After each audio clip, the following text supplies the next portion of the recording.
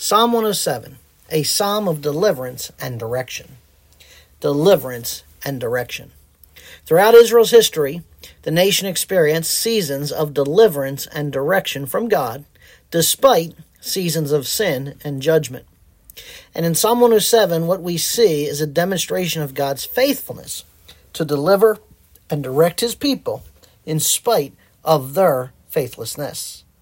Now, this psalm is going to be divided into two major sections. In section 1, we'll consider God's providence in deliverance, verses 1 through 32. And then in section 2, we're going to consider God's providence in direction, verses 33 through 42. The author is unknown, but the context is post-exilic. Now, as we consider this first section, God's providence in deliverance, it covers verses 1 through 32.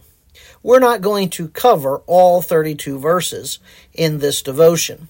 We are going to cover, though, the first 9. And then we'll come back next time and we'll continue working our way through Psalm 107. So we're looking at God's providence in deliverance.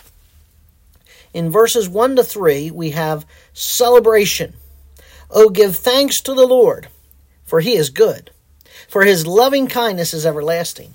Let the redeemed of the Lord say so, whom he has redeemed from the hand of the adversary, and gathered from the lands, from the east, from the west, from the north, and from the south.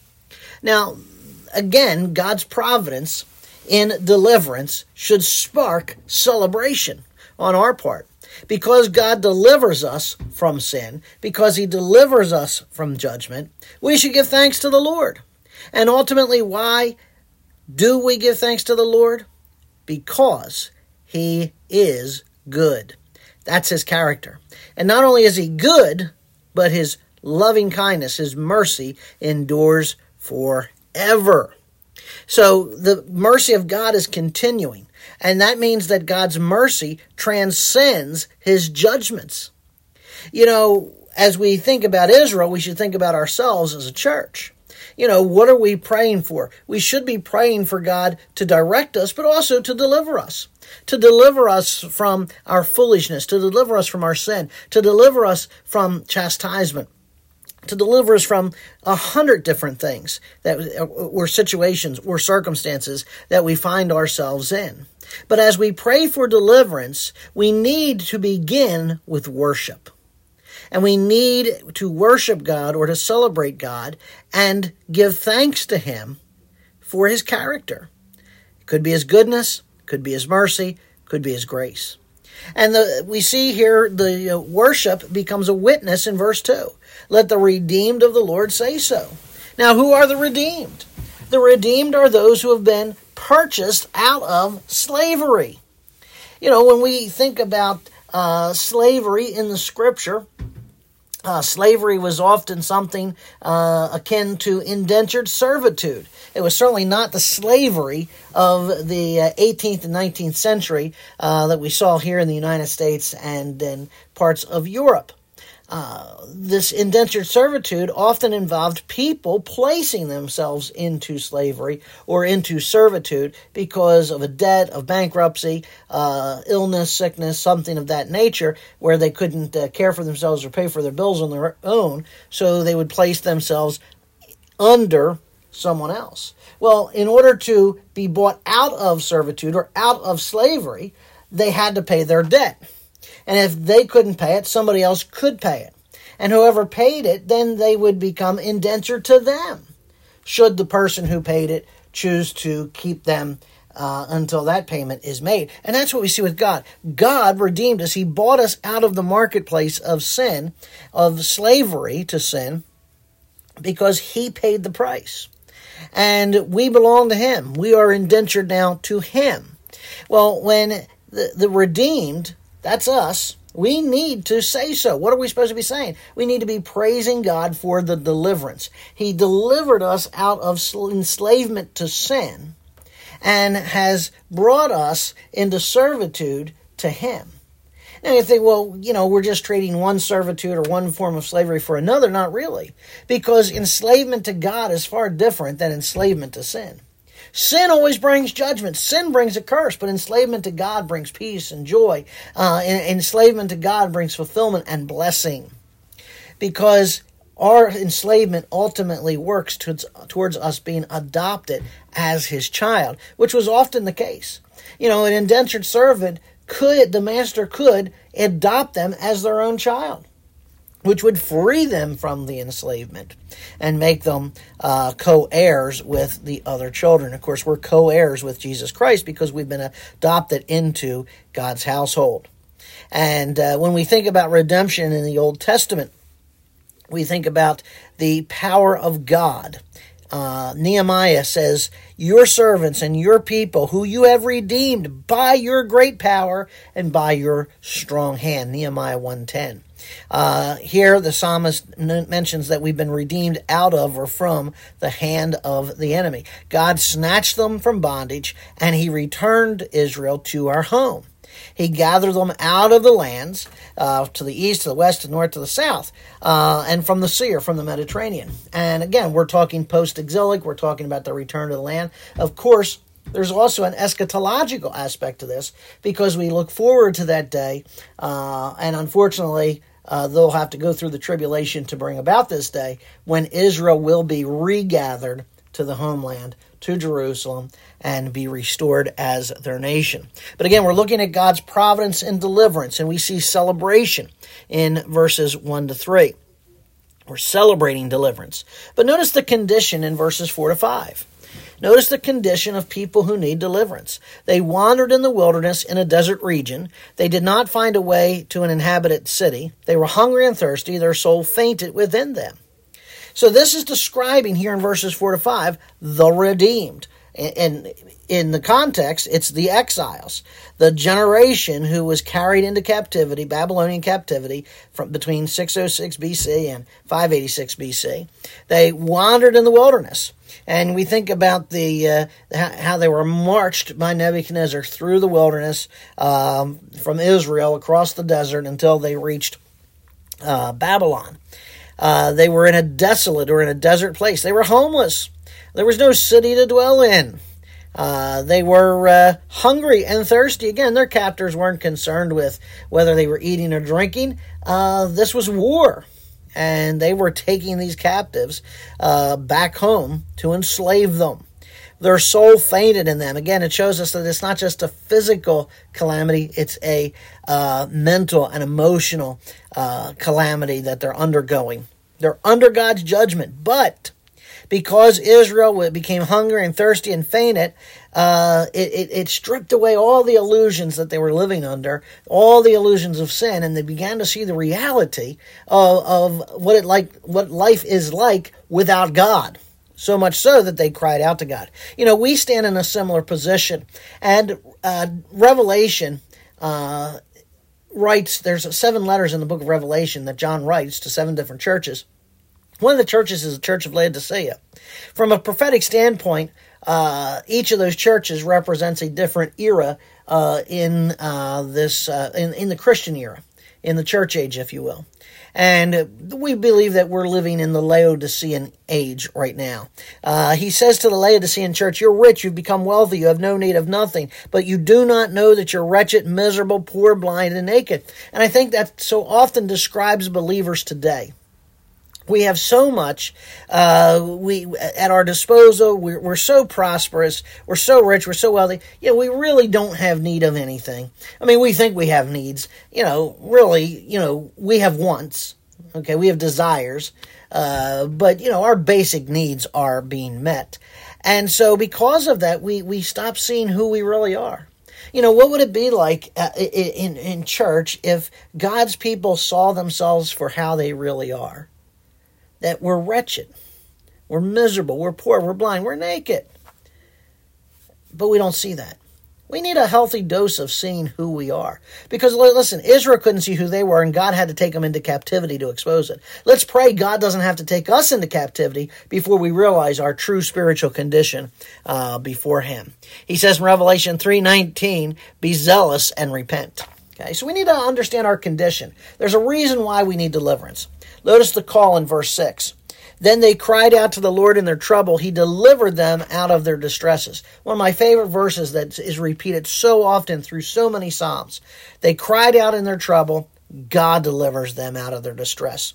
Israel knows what to do. They see their true condition. They need deliverance, but they need to cry out or call upon God. And this is what the church needs today. We think, I need this new program, or we need to hire an expert in church growth. And, this is all nonsense. We've got to stop adopting this Madison Avenue approach to church. Church is not a business. We don't run a church like a business. It's a living organism, and it needs to be conducted in the manner that the church of the New Testament era was conducted. And again, that's more people-oriented than program-oriented. And so here we learn that in beginning of verse 6, that Israel cries out to the Lord. They didn't, like I said, they didn't hire an expert. They didn't start a program. They simply cried to God. God brings adversity into their life to bring them to himself. He brings adversity into the life of the church and in the life of the individuals to break us, to make us more reliant upon him, to bring us to himself.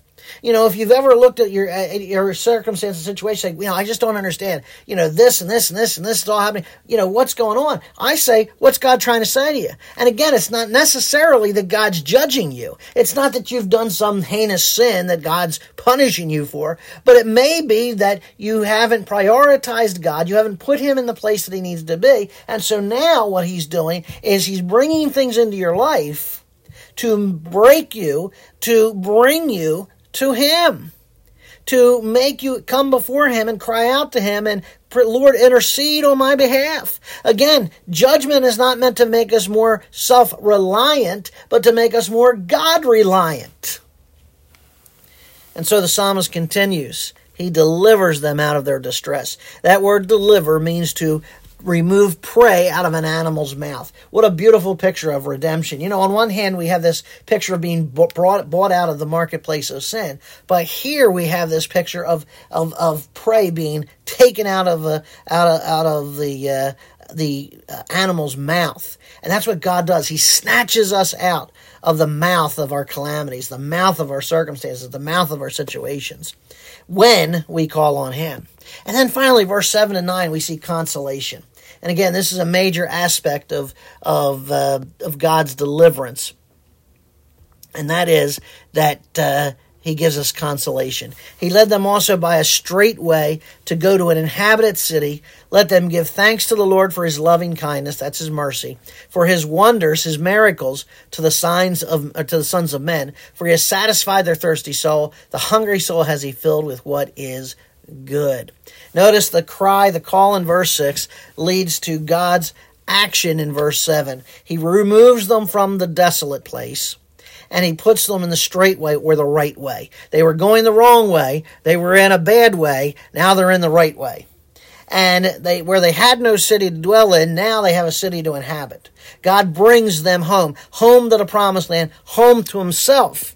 As Isaiah 62 verse 12 says, and the nations shall call them Israel, the holy people, the redeemed of the Lord, and you shall be sought out, a city not forsaken. When God shows you mercy and me mercy, when he shows the church mercy, what should our response be? Look at verse 8. We ought to give thanks to the Lord for his goodness, his mercy, his loving kindness, for his miracles, his marvelous works, his wonders. This is his direct supernatural intervention in delivering us, in leading us, in providing for us. When God does, and what God does for us, ought to cause us to become grateful, to have an attitude that is grateful for why? He satisfies the desires of our soul. We're no longer thirsty. We're no longer hungry. Remember back in verse 5, they were hungry and thirsting, so much so their soul was fainting. He reverses that and takes the homeless and gives them a home. And folks, he does the same for us. Maybe you're in a spiritual desert in your life. Maybe you're at a place in your life where you're just struggling. You know what? Cry out to God. Cry out to God for deliverance. Maybe you're spiritually thirsty or spiritually hungry. Cry out to God. He'll fill you. He'll quench that spiritual thirst. Maybe you feel like, boy, I just feel like I'm wandering around. Cry out to God. He'll deliver you. He'll bring you home. He'll bring you where you need to be. So as we think of this evening on the providence of God and deliverance, remember, when we begin to look for God's deliverance, it ought to be a cause for celebration. When we see who God is and what he does, we ought to worship him and witness of him. We need to consider our condition. Listen, you're not going to know you need to be delivered until you see who you truly are. And when you see who you truly are, cry out to God, call to God, and then when you do, sit back, get ready, because he is going to give you consolation. Let's pray. Father God in heaven, as we come before your throne of grace, we come through Jesus Christ. We come to you through him, through his character, through his name, through his authority, through his power. The one who has given himself to redeem us out of the marketplace of sin. The one who has snatched us out of the mouth of the adversary, the evil one, the wicked one, the lawless one, the devil. Father God, I ask and pray that you would forgive us. Forgive us of our sin. Forgive us of our forsaking of you. Forgive us when we're not walking as we ought to, when we're no longer in the straight way, but in the crooked way or the desolate way. And Father, I pray that you would rescue us. I pray that, Father, as we see our condition, as we see ourselves as we truly are in your sight, that, Father, you would then come down to us, grab us, snatch us up, redeem us, deliver us, and, Father, console us. Thank you for the work that you do for us. Thank you that despite our sin, despite our foolishness and stupidity, God, nonetheless, you keep, because you love us, you keep coming back and you keep bringing us back. You keep delivering us time and again, and we thank and praise you for it. And ask that, Lord, we can go forth and live lives that pronounce your redemption. And we commit this to you and ask that we would give you praise and glory today, tomorrow, and forever. Amen.